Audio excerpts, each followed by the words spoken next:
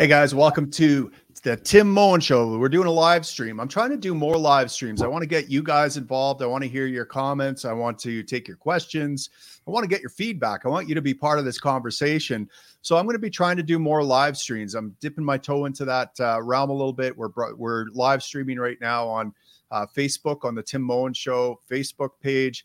We're doing it on YouTube, and we're doing it on Rumble. And I'm hoping to pick up more Rumble followers. I really want to start migrating over to Rumble. Just feel more secure over there. Some of the stuff we talk about on the show is likely to get us canceled. And our guest today is a guy that, of all the guests I have, he's probably the most likely to rustle jimmies and put me at risk of cancellation. So welcome, Manuel. Thank you for joining me and putting me at risk of cancellation. What means the jimmies? Because rustling jimmies. I don't know. It's a term that it's one of those 4chan terms. I don't know. I'm letting my age show here. I think it's like getting your panties in a knot or something like that. It's not a French Canadian expression. I'm sorry. No. Right. And I should tell my audience that this is a truly Canadian podcast today, because we've got an Albertan and a Quebecer here speaking with the wonders of the World Wide Web, the internet. Thank you, Department of Defense, for inventing the internet. Am I right, Manuel? I don't know if it's true, but it's true. Let's thank them. Oh, God bless the government. Am I right? No. Oh, we got a lot to talk about. Now, Manuel, he is a guy I like to bring on when I want a contrarian opinion. He has a heterodox opinion that goes against the flow when it comes to especially foreign conflict. And he reached out to me and said he had some red flags about Javier Milei. Now, I've been up on Javier Milei's nuts. I've been loving this guy. I'm like, he's saying all the right things. He's got the right positions as far as I can tell on most things. But yet, Manuel, you say there's some red flags you see in him. Well, let's talk about that. What are these red flags? First of all, I want to say that I also love him, and I'm also very glad that he was elected. And just for people to know, if I would live in Argentina, I would have voted for him. No problem about that. So I'm not, an extremist contrarian. I'm able to be nuanced and to measure both aspects. And I mean, I try to take for in account all facts and arguments that are available. So of course, I love that this guy has been elected, and just for the humor show what he does with his chainsaw, and when he speaks, it's absolutely it's a free humor show that for someone who is libertarian, you cannot get better than that. So very charismatic. I'm really happy that he's elected. So now, yes, I see a few red flag about him, but first.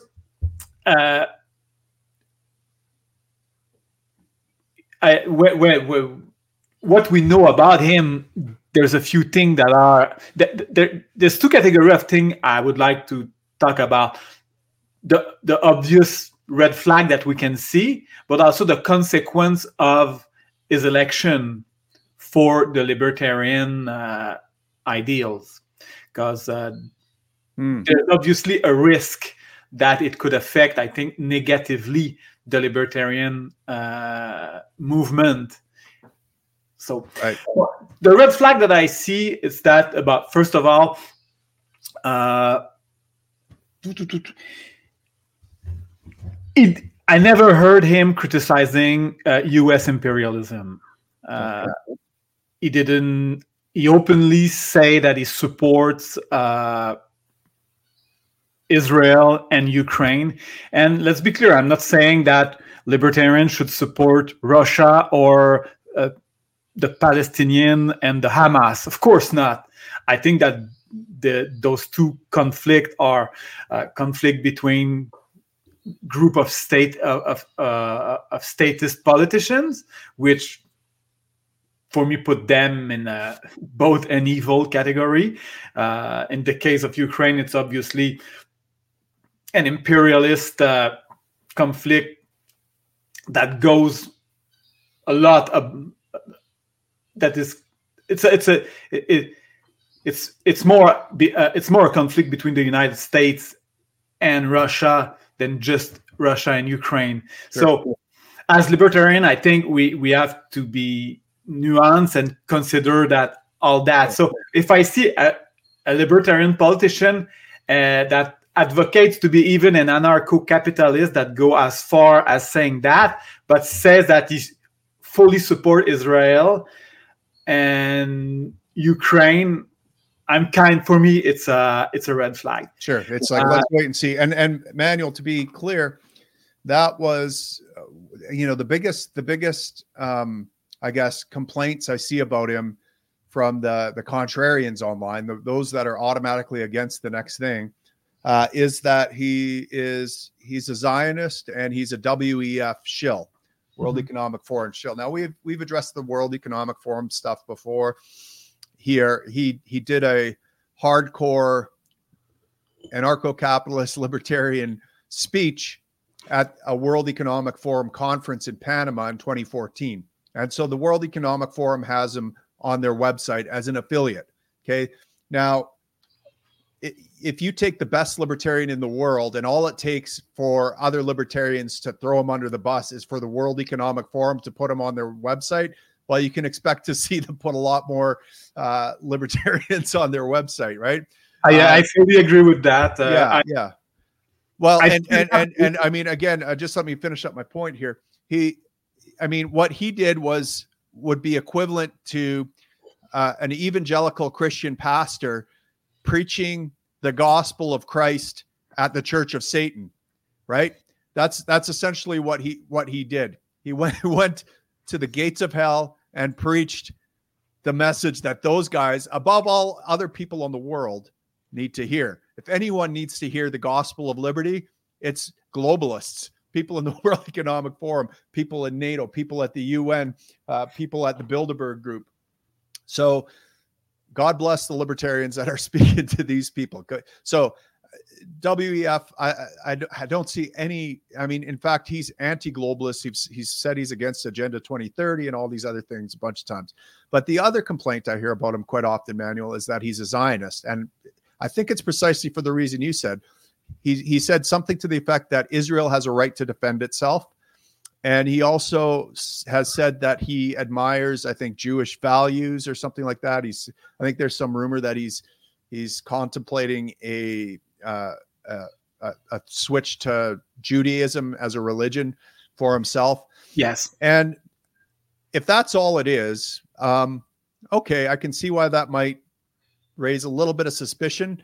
But look, some of the best libertarians, I mean, most libertarian forefathers were Jews. I mean, you had Murray Rothbard, you have Walter Block, you had, I'm not sure if Ludwig von Mises was a Jew, but Hayek was. And I mean, all the great thinkers that we owe our philosophy to, that are the most avid defenders of what it means to be a Western civilization, those come from Jewish people, Jewish disproportionately, right? Now you could also say that there's a lot of bad ideas that disproportionately come from the Jewish culture. We could say but look, there's something about their culture that's promotes debate and discussion and whatever. So I don't have any problem with someone say they admire one culture or another. And, in terms of Israel has a right to defend itself. Okay. Well, if we're hardcore anarcho-capitalists, we could say that no state has a right to defend itself because states are an aggressive thing. But Javier Milei has also said that, that look, anarcho-capitalism is his preferred end goal, but there's probably a few steps to take between now and then. And it could be, there is a line of thinking in libertarian or even anarchist thought that maybe the nation state is the next progression, that we came out of feudalism and monarchies and different things. And we now have these states, and maybe as moral progress is made. At the same time, we have technological innovations like blockchains and cryptocurrency. The state may be necessary to protect us from other states. We may need to, if we go into a prison manual, join a gang that we would never want to voluntarily associate with for our own protection. So there's an argument to be made that even nation states have a right to defend themselves. So, but he might not have even been talking about the nation state. He might have just been talking about the nation itself, the group of people. A group of people who share common culture and ancestry have a right to defend themselves from aggression. And okay, I can't disagree with that. We can argue about what I agree with you on that. Yeah. So, okay, but he raised the point, and he's taken a side here very strongly, where a lot of us are like, I need to know the details of a specific action before I can determine whether it's a moral action or not. I don't judge everything collectively like most people do. I judge individuals and individual actions. So I'm going to hold back and have my opinion about specific things, but I need to know more. I need to know details before I can come down on one side of a specific action with specific nameable individuals before anything else. Anyways, so I think we've addressed. I don't know if there's anything else on the Zionist front that. Yes. Okay, go ahead. I agree with what you said, that in the paradigm of nation state, a nation state has the right to defend itself. Last time we talked about the Russia-Ukraine conflict, and I said that even though I don't support the invasion of Ukraine by Russia, I consider that Russia was provoked by U.S. NATO. Right. So the idea that a nation state has the right to defend itself, I totally agree with that. Right. And that's the thing, Manuel, like we're talking about things that people seem to have a difficult time wrapping their head around, how two things can be right at the same time. Let's look at Canada. We had two terrorists in Canada right around the time Harper decided to join Hillary Clinton's invasion and bombing of Libya and overthrow of Gaddafi. Okay, we sent CF-18s there to bomb the shit out of Libya. That decision was made, and then immediately we had two terror attacks, and those terrorists cited that decision to bomb Libya as motivation behind their attacks. Now, does that take away their personal responsibility? No. Does that mean we can't defend ourselves against them? No. Does that mean we can't execute those people for their crimes? No. But what it does mean is that our foreign policy might have contributed to this. Had it not been for our foreign policy, we might not have had those attacks. And so both those things can be true at the same time, that the terrorists can be bad and that our foreign policy might have contributed to provoking those attacks or motivating them, and certainly not protecting us. So those two things can be the same. And it's the same with Ukraine, right? It's like, yes, they have a right to defend themselves. They shouldn't be invaded. But also at the same time, hey, could you not provoke Russia so much? All the saber rattling with NATO and yada, yada, right? So in the case of Israel, Palestine, also, we have to recognize, I think, that the conflict didn't start suddenly on October 7th. It's not like if Hamas suddenly became evil on October 7th and deliberately decided to do what it did. I don't support what Hamas did. I think Hamas is a group of evil people, but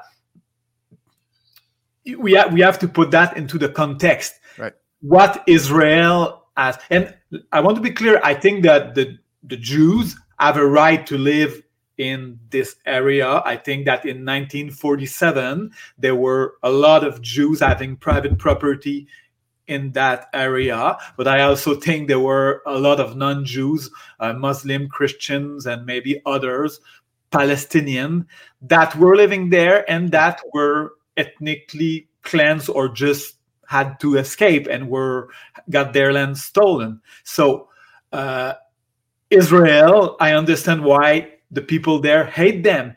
Of course, the problem is that it's the collectivist thinking.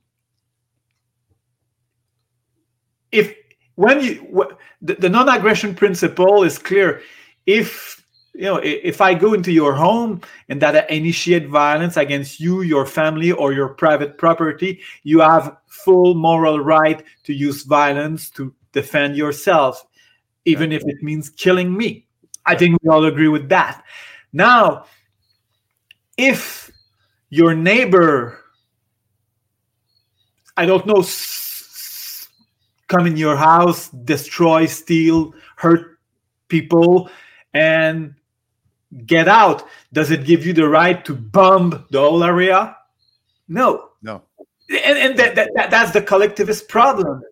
Right. And I mean the same arguments that Israel is being, just like Hamas had no right to come in and murder innocent women, children, men, even innocent men didn't deserve to be killed. Exactly. Right. Yeah. And in the most brutal way. Right. And Hamas apologists might say, well, what do you expect? I mean, they're living under oppression. And at some point they have to use tactics that might involve collateral damage, and they might intentionally target collateral damage to get there. But that's the same argument being used to defend Israel's action. Then when it kills a bunch of women and children, it's like, and it's doing what's necessary to defend itself and to meet some kind of military aim. So yes, there is a moral difference, and I will acknowledge that. I mean, there's a difference between people who have no remorse or no hesitation at all about murdering innocents versus people who reluctantly murder innocents. That's the difference. But at the end of the day, it's a matter of barbaric, sadistic first-degree murder and just plain old first-degree murder. You know what I mean? Yes. There's still first-degree murder, but it's worse.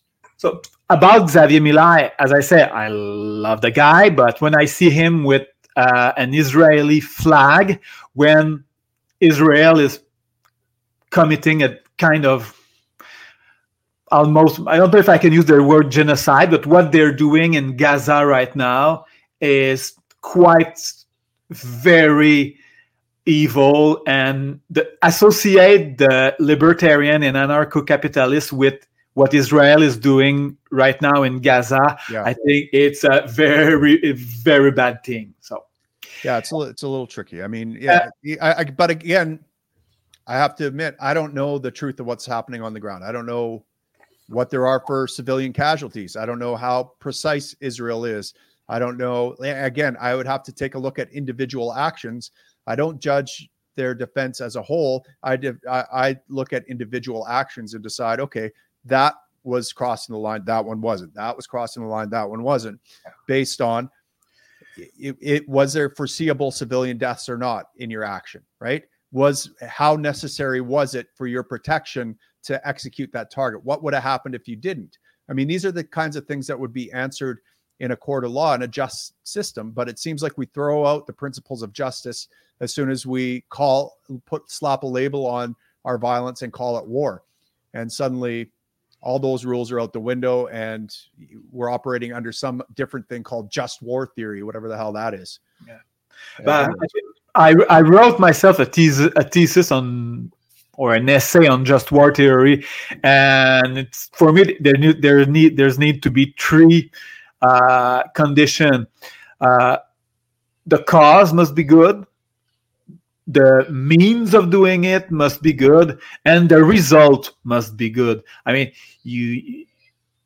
the cause, it has to be self-defense, and I don't think what Israel is doing in Gaza, it's just self-defense. I think they also want to conquer the place, because they have done it since and again, it's like it's like Napoleon and the French Revolution. I mean, they were attacked. France was attacked by the rest of Europe.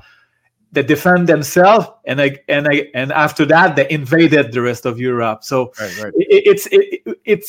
It's not an easy situation, because we have many things to consider. But I think Israel, what they have done, I cannot condone. I cannot support that. So fair enough. Okay, so what else do you see? Any other red flags about Javi? Well, I know that he said that he wants to make abortion illegal. Look, I understand that many libertarians don't like abortion. I will not. I will not. Attack them for that. Me, I think it should be. I believe in the principle that a woman owns her body, and even if we could make a case that the baby, the fetus, is a living individual, I think that the body of the mother that contain it as a priority above it. And I'm not saying that I like that. It's a thing of nature that I find it sad. But the idea that we're going to use the state to make abortion illegal, I cannot support that.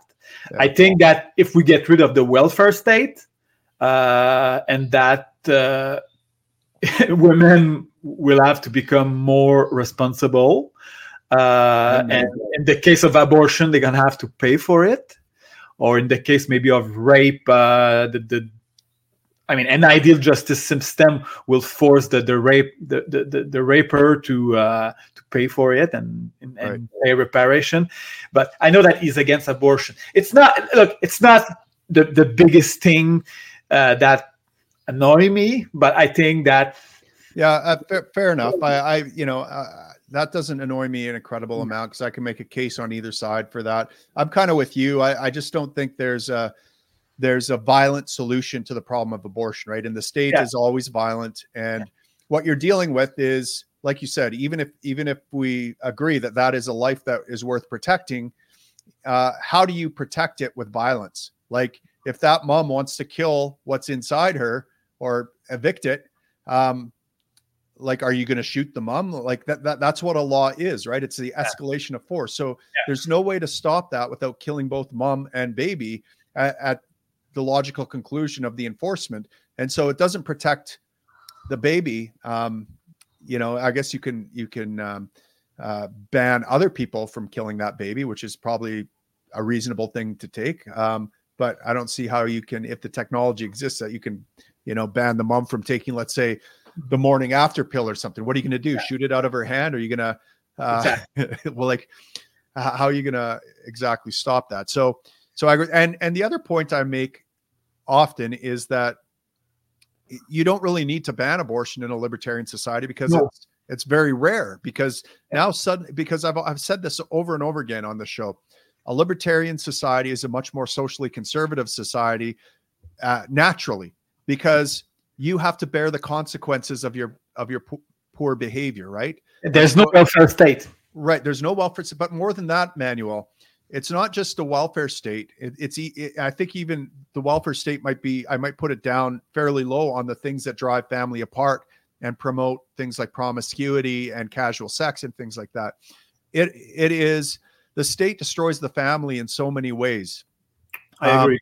You just have to look at family law, for example, in no other, like, a marriage is supposed to be a covenant, a contract, right, with another person. But yet in North America, well, in most civilized societies, quote unquote, you can break that contract and not only suffer no consequences, but have the other person have to pay you for you breaking the contract, for you violating the contract, right? Now, normally in contract law, when I break the contract, there's some penalty I have to pay. And I certainly don't get payments forever from the other person. So it's made breaking contracts, and the most important contracts in society, I would argue, are the family contract you make, because that's literally where society emerges from, the family, from the children that emerge from that. And so if you make it that contract inconsequential and there's no accountability and no consequences for violating it, well, of course it's going to be violated on the regular. And so, look, if we get rid of, if we have fewer broken families, fathers in the homes, there's fewer unwanted pregnancies. That's a fact. There's fewer, there's much less drug addiction. There's much less crime and criminality. All those things go up by a factor of like 400% in fatherless homes, right?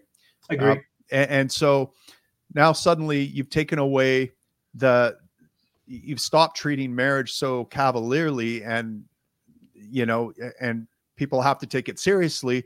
There's going to be some communication. There's going to be some clear parameters drawn up on the relationship. There's going to be some clear understanding of what happens if it breaks up. They're going to be much more solemn occasions, much more thought about, much more planned, and much more careful about who you enter into those relationships with, because they are very consequential. And now, you've got much less of the things that lead to unwanted pregnancies and abortion. So I think that the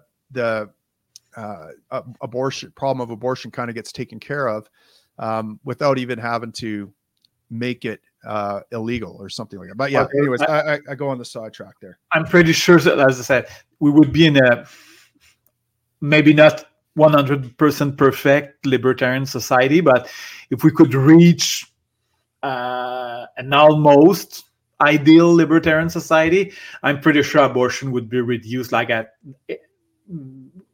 80 to 90% less abortion. So yeah, the people that are really against it, and there are a lot of people that are against it, but sure, agree with us that in the libertarian community, that they don't want to have the state enforce it. So I know that he said that Xavier Milei said he wanted to make it illegal.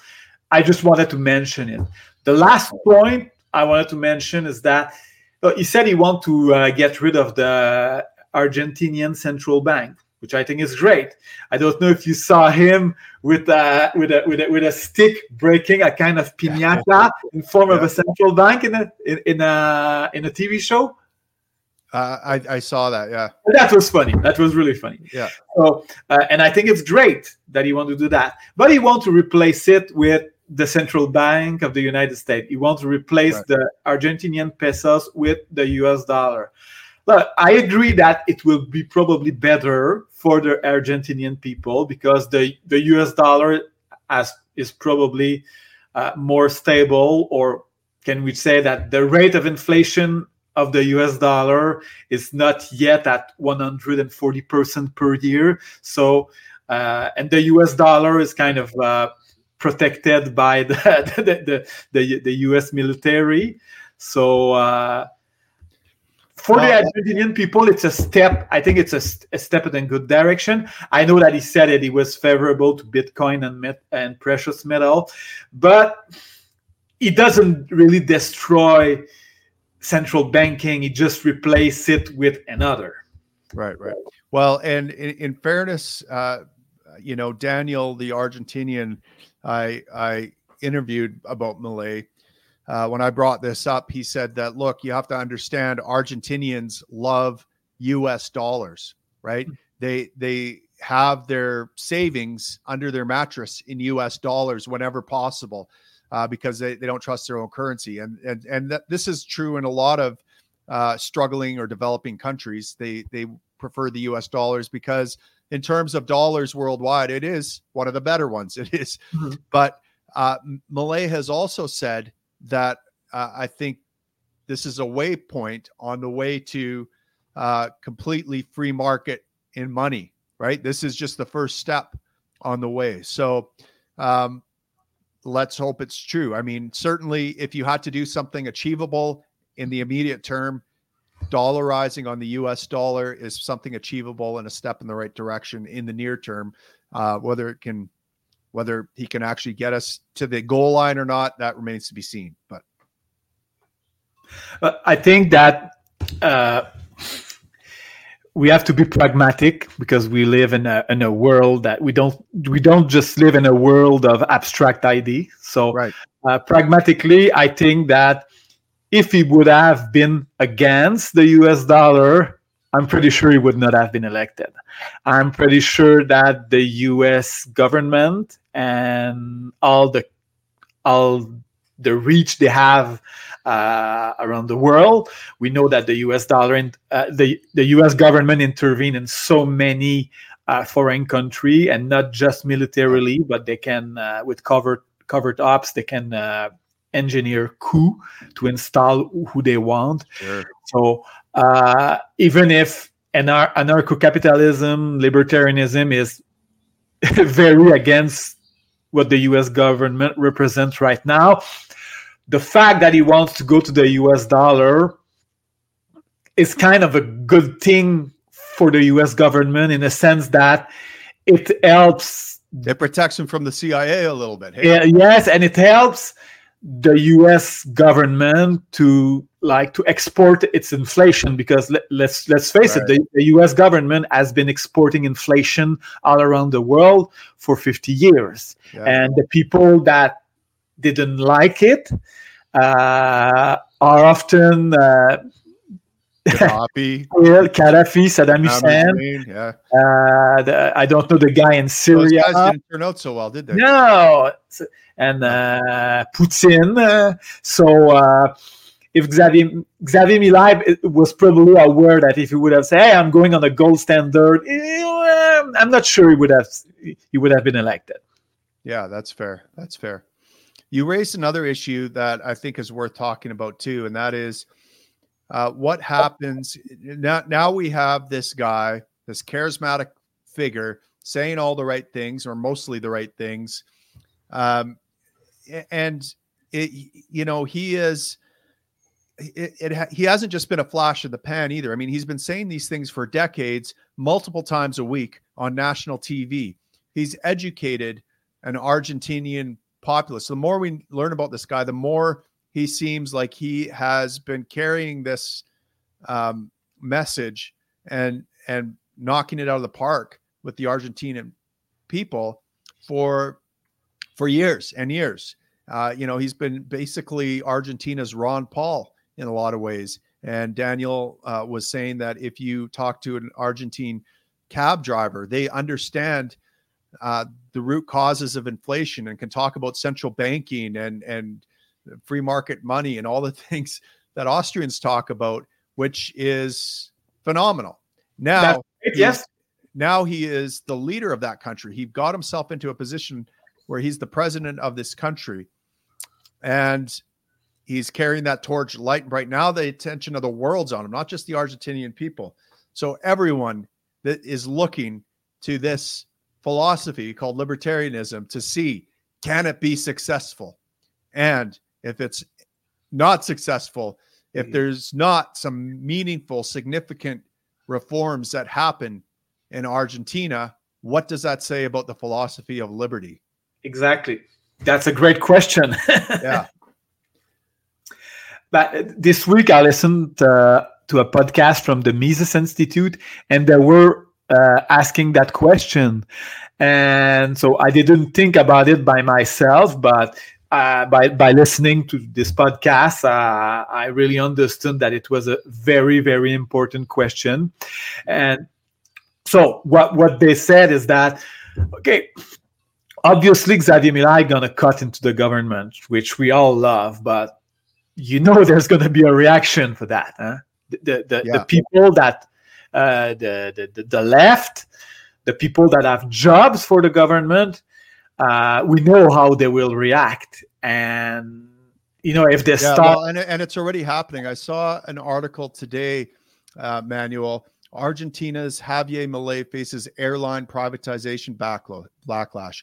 Unions oppose Thatcher-loving libertarians' plans to remove companies from state ownership. So here we have an airline that's owned by the state. Javier Milei is going to privatize it. And of course, the public sector unions are up in arms. So, and we have to understand this as well about Argentina, is that the reason it has 140% inflation is because government has grown so big. The public sector has grown so big. And so you have a huge public sector. You have a huge parasitic class that relies on the public sector. And as soon as that nectar, that milk is removed from the parasites, they're going to go crazy. And it's only been a couple days, and he's already facing huge backlash. So things are going to get interesting for him. So if all those backlash, let's say those there may be strikes. People may stop working. They may break things. They may cause chaos. The economy, the productivity of the economy may go down. It's not going to help the economic situation. And the problem is that all those problems in the mind of most people will not be associated with the fact that the people broke things or stopped working. They will be associated wrongly with the libertarian principle. Right. That's what it said. And Stéphane Molyneux had already... I was just going to bring that up. talked about it decades when I started to listen to him. I can just... because when Ron Paul came along, you're like, oh, here's a libertarian. We should support him, right? Yeah. Stéphane Molyneux's like, not so fast, bucko. That libertarian gets elected now, and we've already got this huge bubble blown up by the Fed, and all sorts of things start to collapse inevitably while Ron Paul's in power. What are they going to remember? A libertarian was at the helm when the central bank and all these banks collapsed. Yeah. And speaking of Ron Paul, one of our listeners here, Verisme, hope I didn't say that wrong, says Ron Paul did talk about him, Milei, with warning, I believe. So I don't know if he's warning Milei to be careful, to watch out for hot lead injections, or whether he's warning that Milei might not be the savior that everyone's making him out to be. But either way, it is interesting. Regardless, Manuel, he is the president, and it will be. I would rather have that than not, because now we're going to find out a bunch of things, right? Oh, I fully agree with that, but right. I think that what we're discussing is also important. So yes. We're talking about the positive thing and the negative things. And what I've been saying for years, Manuel, might be proven wrong, right? I've been saying for years that what we need is a cultural shift. That needs to happen first before a political shift can happen. And maybe I'm actually being proven right by Milei, because he spent decades creating a cultural shift. I mean, if I could appear on national TV for 2 decades, 4 or 5 times a week, I might be able to get a bit of a cultural shift going too. We're having a cultural shift here sure. Too. I think it's just not at the same speed, because we don't have yet the same rate of inflation than Argentina. Fair. I think maybe it's our enemies that are creating that cultural shift more than us, right? Yeah. Daniel, thank you. Great conversation, guys. Appreciate that. Hey, guys, if you have anything you want us to specifically talk about outside of anything about current events, feel free to drop them in the comments here. We're going to talk about a few more things. Anything else you want to talk about with regards to this guy? But I wanted to make an example here in Quebec. In 2012, the Liberal government wanted to raise the fees for university. Okay, Quebec, is it the word in English? Tuition. Yeah, tuition. Yeah, okay, sorry. The Quebec government wanted to raise the tuition fees in 2012. The tuition fees in Quebec were apparently the lowest in Canada. Yeah, I remember this. Yeah. So what happened? But the students started to demonstrate, to riot in the street. They blocked highways, they broke things in the universities, they stopped the course. It caused troubles. So what I want to say is that finally, the amount of money that the government was going to get by raising the fees, this amount of money was lower. It was a lower amount than what it cost in overtime for the police and all the trouble caused by the demonstration. Right. So the student that rioted and demonstrated costed more than what the government would have saved. So and I remember Stéphane Molyneux said, that's why statism doesn't work. I mean, and me at the time, I remember I was telling people, I understood the people that were unhappy that the tuition fees were going up, because I said, I'm going to give them a point, is that in Quebec, we're the place we pay the highest income tax. So I think in return, we should not have to pay more fees. I think inside the statist paradigm that made sense, but the solution was not that. The real solution would be to privatize the I was going to say the schools, which are indoctrination camps. And Right. you can believe me that government's own university in Quebec are not really places that teach freedom, Yeah. So, right. And we need to be careful about when we say privatize as well, right? Right now in Alberta, for example, the UCP is creating some healthcare reforms. Yeah. Now, it seems like they're decentralizing or breaking up AHS's monopoly on power, and they're decentralizing it a bit. Seems like a step in the right direction. But of course, the NDP and all the union acolytes are pushing back, saying, well, they're worried about privatization.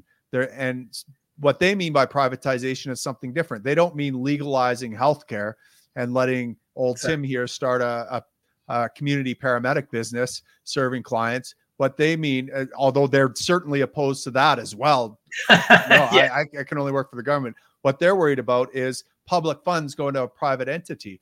And I have to admit, I've got my own concerns about that. Sending someone to a private school or private clinic that is operating off government funds within a government framework is not likely to be that much better than government, if at all. And it will anger the leftists, and they're gonna, I think you said, you mentioned that in your previous podcast that I listened to. You were saying that, and it makes sense. And I would add also that in the paradigm that we live, let's say in Argentina, Xavier Milei privatized the airline. The problem is that who's going to buy them? But people that got rich, right? Probably by using the state. So it's not. I know nothing can be perfect, but the people will get angry, and I will understand that too myself. Hey, there's a billionaire gonna buy something that the government is privatizing, but he became billionaire by sleeping with the state. So right. But the days of sleeping with the state are hopefully over, and when they buy it, they're gonna live and die on whether they can actually attract consenting dollars to their business, right?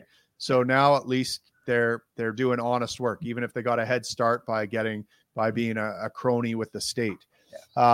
Okay, but speaking of Argentina, let's just switch gears a little bit here. Oh, someone's saying that my mic is too quiet. Let's see here if I can turn my mic up a little bit. Is my mic okay? Because last time I had a live stream when I had the reflex when I talk. Yeah. The problem is that maybe I tend to put my mouth close to it. Some of my friends made some joke about that.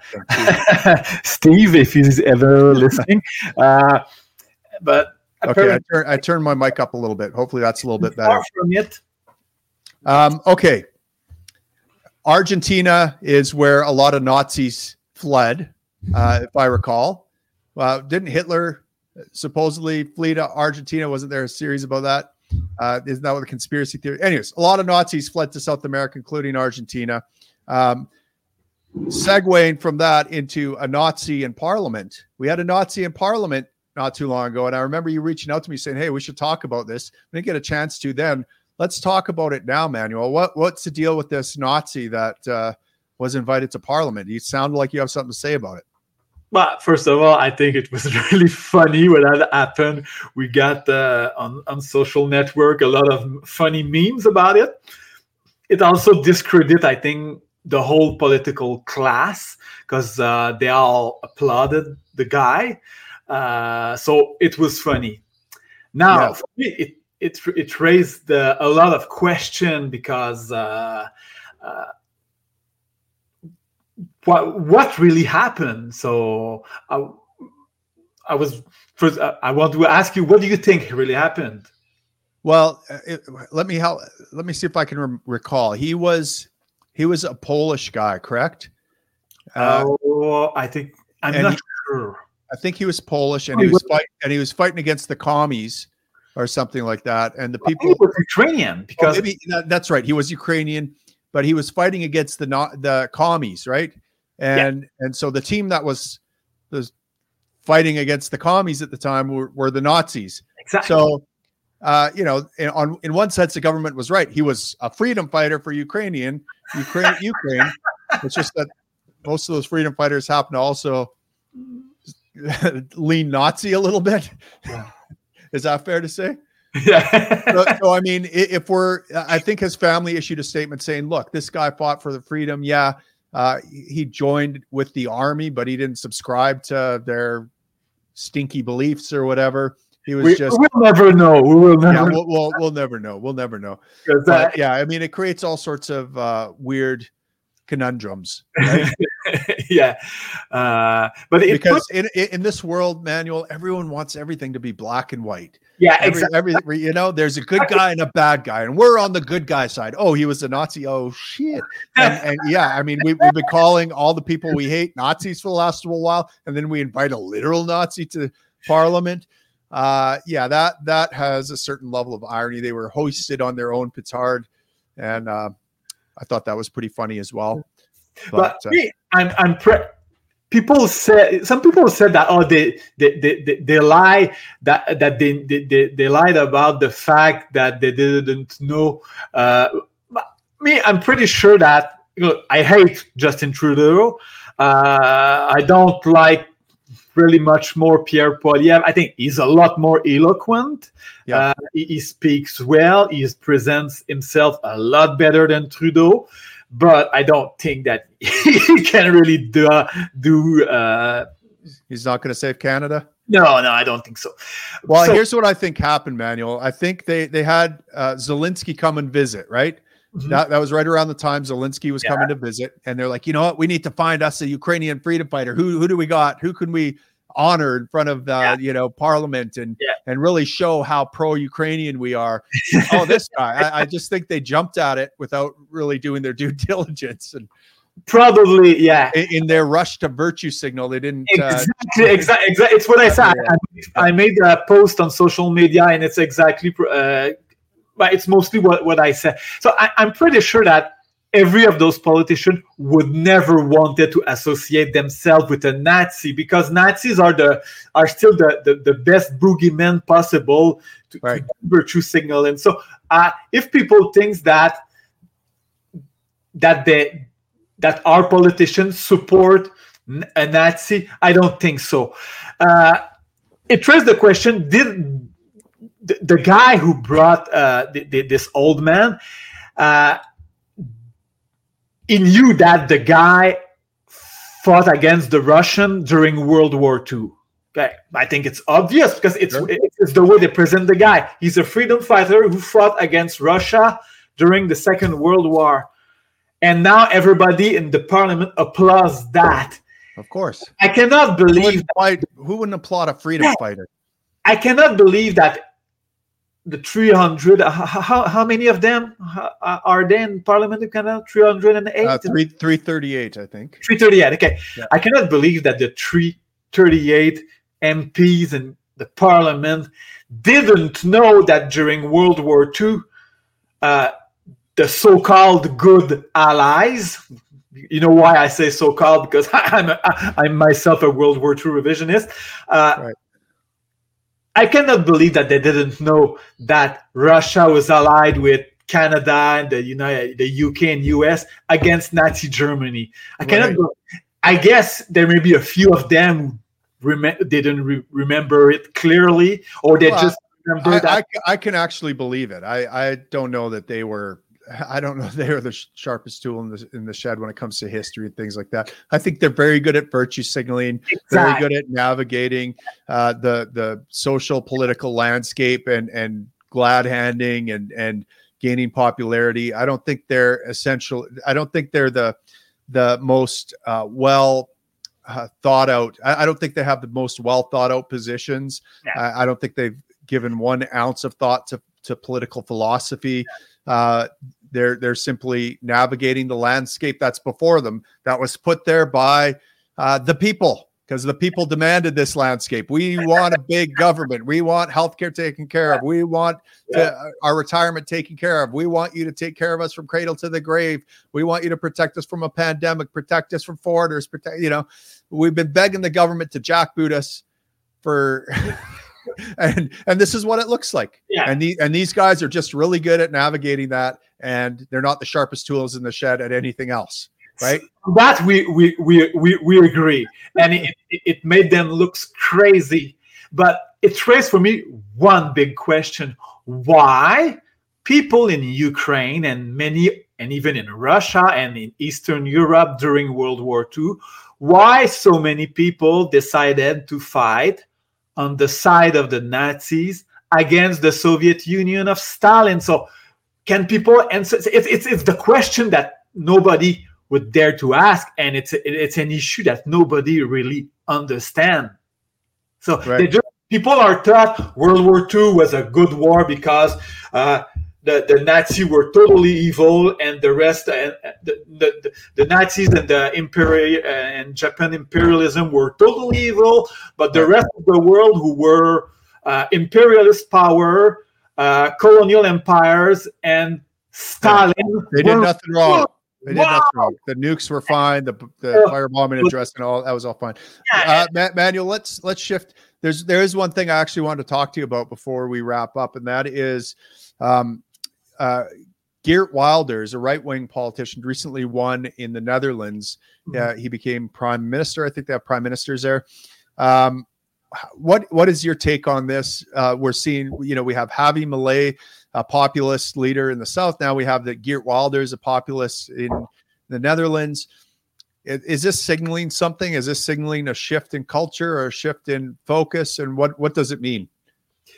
I will say that I don't know. I know almost nothing about the politics of the Netherlands. I know that a so-called right-wing guy was elected. For me, when I hear right-wing versus left-wing in the media, usually when I hear right-wing, for me, it's just another flavor of statism. Yes. But now I understand why people vote for right-wing. It's mostly, I think, about the immigration issue. Do you agree? Well, I think that may be true in some places. I'm not sure if that's the case in Netherlands. I think one of the biggest driving factors in the Netherlands is something similar to what we're dealing with in Canada. And that's actually what Mike Can brought up here. MPs can't do simple things, even though they portray what they do as complex. They could easily remove the carbon tax like most Canadians, but they don't do it. And I think that's true. But I think what we're seeing is a shift. And what has happened in Netherlands, there has been protests for a year or two because they were banning fertilizers on farm land. And this was going to basically decimate the farming industry there. We're seeing something similar. There's been talk about similar proposals in Canada to limit fertilizer or tax it or something as being bad for the environment. And so I think people have just had enough. It's like, this is ridiculous. We in a environment of inflation and where things are unaffordable, you're making things even more unaffordable. And so I think what we're seeing, at least in the Netherlands and in Argentina and in Canada as well, is a push back against leftist economics and the environmental climate change agenda. And people are pushing back. And I think that's what's going to largely inform the next election in Canada. I know that a lot of populists worry about immigration. I'm not sure if that's at the top of everyone's list of what's their biggest concern right now in Canada. I think the biggest concern is probably affordability. Like our buying power has been shriveled up to nothing. And you've got this carbon tax as we go into the cold months. You're giving people in liberal ridings a break on their carbon tax, but you're punishing us out west. Fuck you. Is it really what happened? Yeah, Manuel, have you watched the news? So in the Maritimes, they're given they're not carbon taxing home heating oil. Okay. Now, where is home heating oil prevalent? It's pretty much only liberal ridings where everywhere else, like Western Canada, is heated by natural gas. And in Alberta, especially. And we're like, why can't we have affordable Why can't you make it affordable for us to survive as well, right? And so we're noticing that. A lot of Canadians are noticing that, and we are, and there's a huge pushback. I mean, this is why the Conservatives are way ahead in the polls, showing a substantial majority government right now if an election were to be called. Poilievre continues to do things that drive the left nuts and that they think are the nail in the coffin. I mean, the recent thing was that they're making a mountain out of is the explosion on the border there, U.S. Canada border. Did you see this? Where there was reports initially that it was terrorist, right? Yeah. We saw it in the news. Poilievre made hay with it in Parliament, saying there's a reported terrorist attack, and what is the Prime Minister doing, and blah blah blah. And now it turns out it wasn't a terrorist attack. And so, what's that? I'm sorry. What happened? If it's so the initial reports are a car driving the wrong way towards the U.S.-Canada border exploded, killing 2 people.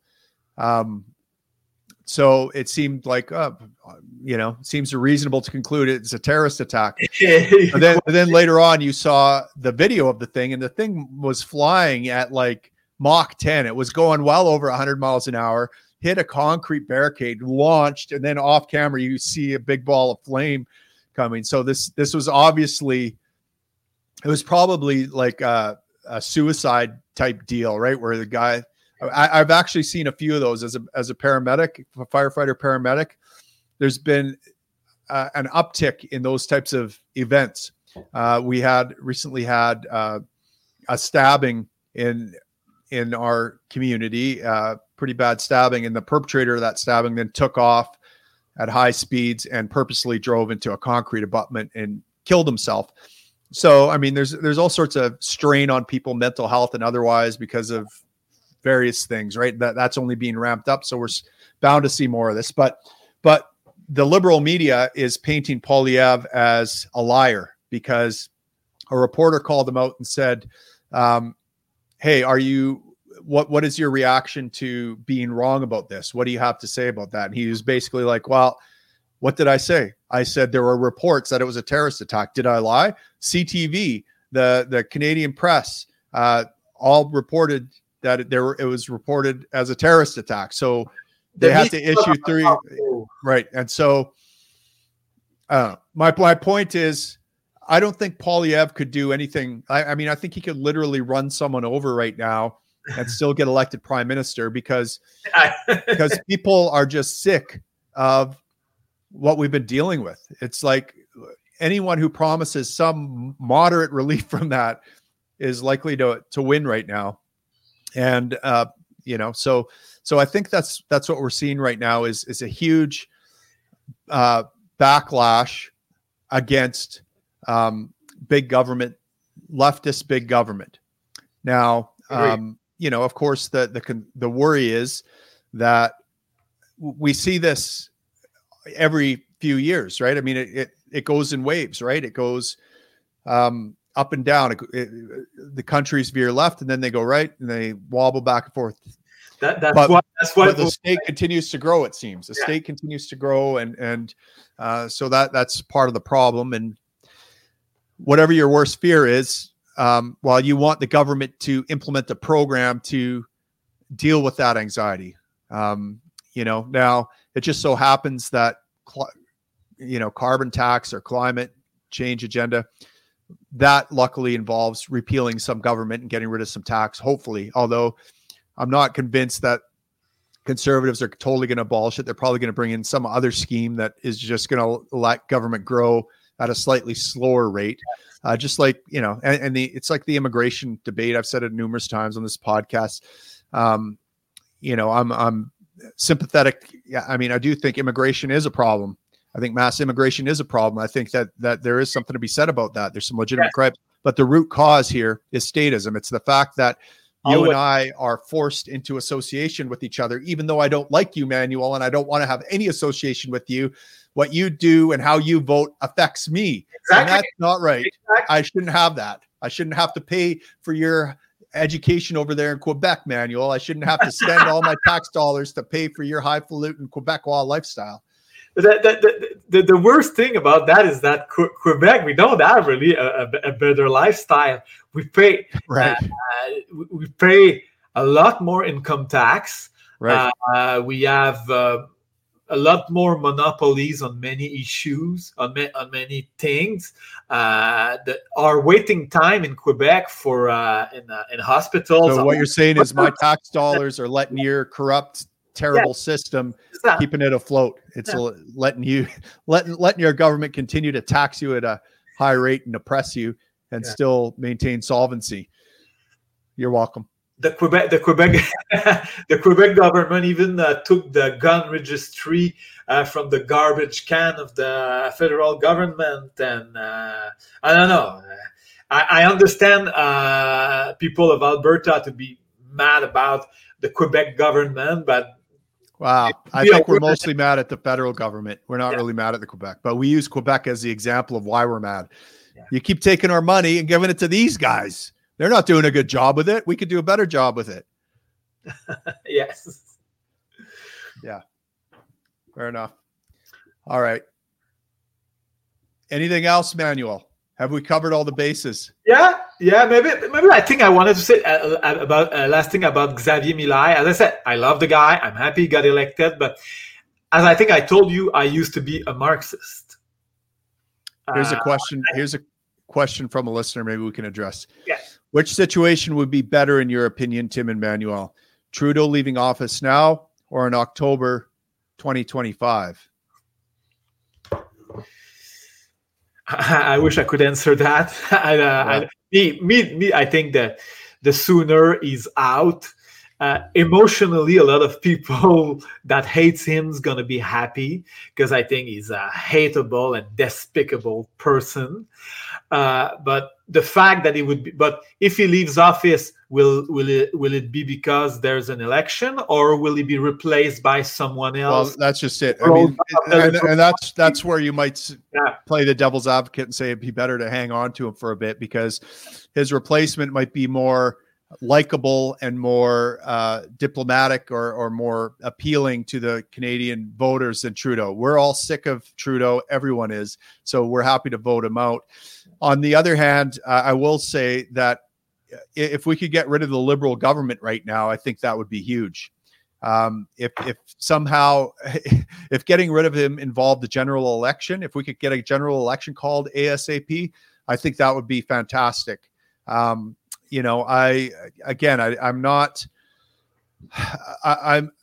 being pragmatic here. I see some positive reforms happening in Alberta. Okay. Danielle Smith is trying to exert some Alberta sovereignty. She is pushing on getting us out of the CPP and getting into our own provincial fund. Okay. It's not my own retirement fund. It's not my own money, but it's better than being lumped into the CPP, in my opinion. She's talking about our own police force, our own, she pushed back on even the plastic straw ban, and we just want a Supreme Court decision there. Things like that, Danielle Smith is putting in for. There's another thing too. She's engaging in healthcare reforms, and she'd be able to get a lot more done if some reform could be done at the federal level on the Canada Health Act. Ideally, if it were repealed. But that currently is never going to happen. Like for healthcare to be legal in Canada, which is really what's required for a viable solution, legal healthcare. I need to be able to start a healthcare enterprise if you want more healthcare, right? But healthcare workers are prevented from doing that. It's illegal, and it's made illegal essentially by the Canada Health Act. So even if Danielle Smith wanted to, she couldn't. My point is, if we got rid of the Liberal government and implemented a conservative government, CPC, that's more amenable to working with premiers like Danielle Smith who want some more independence and autonomy, I think Albertans selfishly are more likely to get what we want in the right direction with a conservative government. So if if we could call a general election, get rid of Justin Trudeau, I'd say call it today. Let's get rid of him.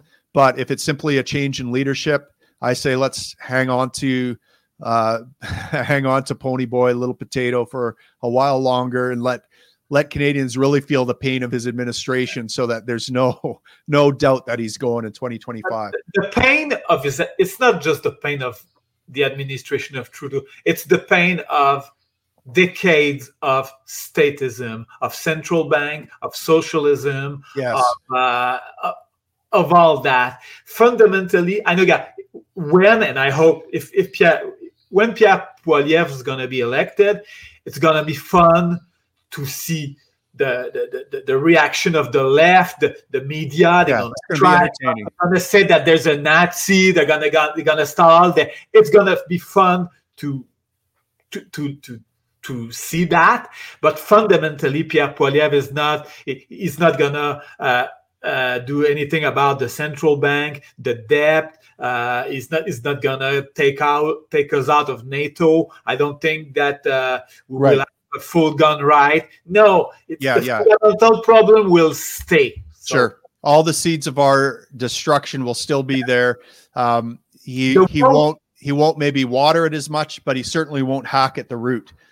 The woke bullshit will probably be less. It will be the woke agenda will be less. But here's the thing, Manuel. I remember the 80s and 90s when the problem with the problem ideology that was against free speech and for prohibitions was the right wing. It was the conservatives that were against free speech. Yeah. They were the ones, and I mean, I could see that starting up again now. I mean, we see speech that's labeled anti-Semitism being banned on platforms. Who's pushing that? Yes. Who's pushing that? That's the right. The right is pushing that. So again, whether it's a left jackboot or a right jackboot makes no difference to me. They both have no problem using the state, and that is the problem. That's the fundamental existential crisis we must face. Is that unless we get down to work striking the root of the problem, statism, the idea that we need an institution that uses violence to solve our problems. And that's what society ought to organize itself around. And that's what society ought to petition every time it has any anxiety or fear, is the guns of government. As long as we have that culture, we are going to be facing these existential threats over and over again. And so until we deal with this, we're not likely to see appreciable change. How's that for a way to I totally agree. Yeah. The last thing I wanted to say about Xavier Milei, as you know, I used to be a Marxist before. Oh, right. Okay. And what attracted me in the libertarian philosophy is that it was anti-war. Hardcore libertarian, like at the time, Stéphane Molyneux or Lou Rockwell, they were openly anti-war. They were saying that wars are imperialist war, and I was like, wow! I thought that right-wing people were just pro-war. I thought libertarian were just a variant. The right wing, yeah. Hey, libertarians are against war. Well, Javier Milei is branded a right-wing extremist, right? So he must be pro-war. He must be pro-jackboot. Yeah, but that's what they brand us as. Yeah. So it's no wonder you thought I didn't talk against war. That's what a guy like Xavier Milei would not have converted me from a Marxist to a libertarian. Right. Ron Paul could have, Lou Rockwell could have, Stéphane Molyneux could have, but that's a good point. That's what I wanted to say about him. Right. And there's probably a lot of leftists that could be sympathetic to the libertarian ideal, especially the anti-imperialist, and the fact that we expose that billionaires don't become billionaires through the free market, but through the state. But now we have a guy that supports Ukraine and Israel, and right. I gotcha. Imperialism. I think that's a really good point, and you're right. Ron Paul's anti-war messages seems to be what drawn him. And you remember, guys, Ron Paul was anti-war when that was very unpopular. I mean, post 9/11, if you weren't around for 9/11, it feels very similar to what you might have felt on October 8th after Hamas attacked Israel, right? The anger, the sheer lust for vengeance. That was times 1,000 what you saw with the Israel-Hamas thing. And that was the exact time when it was most important for libertarians to be principled and say, be anti-war. And we took flack then, didn't we, from the neocons and the conservative right. They were like, you don't support the troops. You don't support America. You don't support freedom. You're pro terrorist. You're pro this. You're blah, blah, blah. Who turned out to be right in the end? It was us. Because principles are pragmatic, as Ayn Rand said. And you don't attack people who are innocent, who didn't attack you, and expect to have good results. Anyways. Recently, as I said, I was listening to a podcast from the Mises Institute, and they said that even today, again, Ron Paul, a lot of people said that they agree with Ron Paul, except on foreign policy. And some libertarian told me that the reason Ron Paul never got elected, but he got elected as a member of Congress, but that he never went further than that, it's because he's anti-war. Right. So yeah, I mean, you've got the whole military-industrial complex against you if you're anti-war, right? And yeah, that's not good. Okay, awesome. Well, listen, guys, thanks for hanging in there. This has been over an hour. Manuel, thank you for joining us and bringing your unique perspective to things. Hopefully, we don't get canceled. Haven't been canceled yet, but I'm positive if I have you on more, Manuel, one day I'll be canceled. So thanks again. I got canceled, and I got quite a hard time in my relationship. I got some 30 years old friends that I didn't see them a lot, but decided to break with me because probably in part for my belief. Even my girlfriend broke with me recently, and it's in part because of my values. So there's many ways to be canceled. So. I mean, maybe they did you a favor, right? Maybe that was a good filter mechanism to find out who really deserves to be in your life and who really cares about you and or who's more important, cares about ideology. But anyways, Manuel, I'm sorry to hear about your troubles. You still got your boy here. I'm still your friend. Even if I disagree with you about some things, I don't know what I disagree with you on, but if I do, you're still my boy. So thank you guys out there listening. Appreciate it. Make sure you subscribe to my Rumble page. Go to Rumble and find me. I'm trying to grow that page so that when Manuel eventually does get me canceled, I'll have a safe place to go. So thanks again. All right. See you later, guys.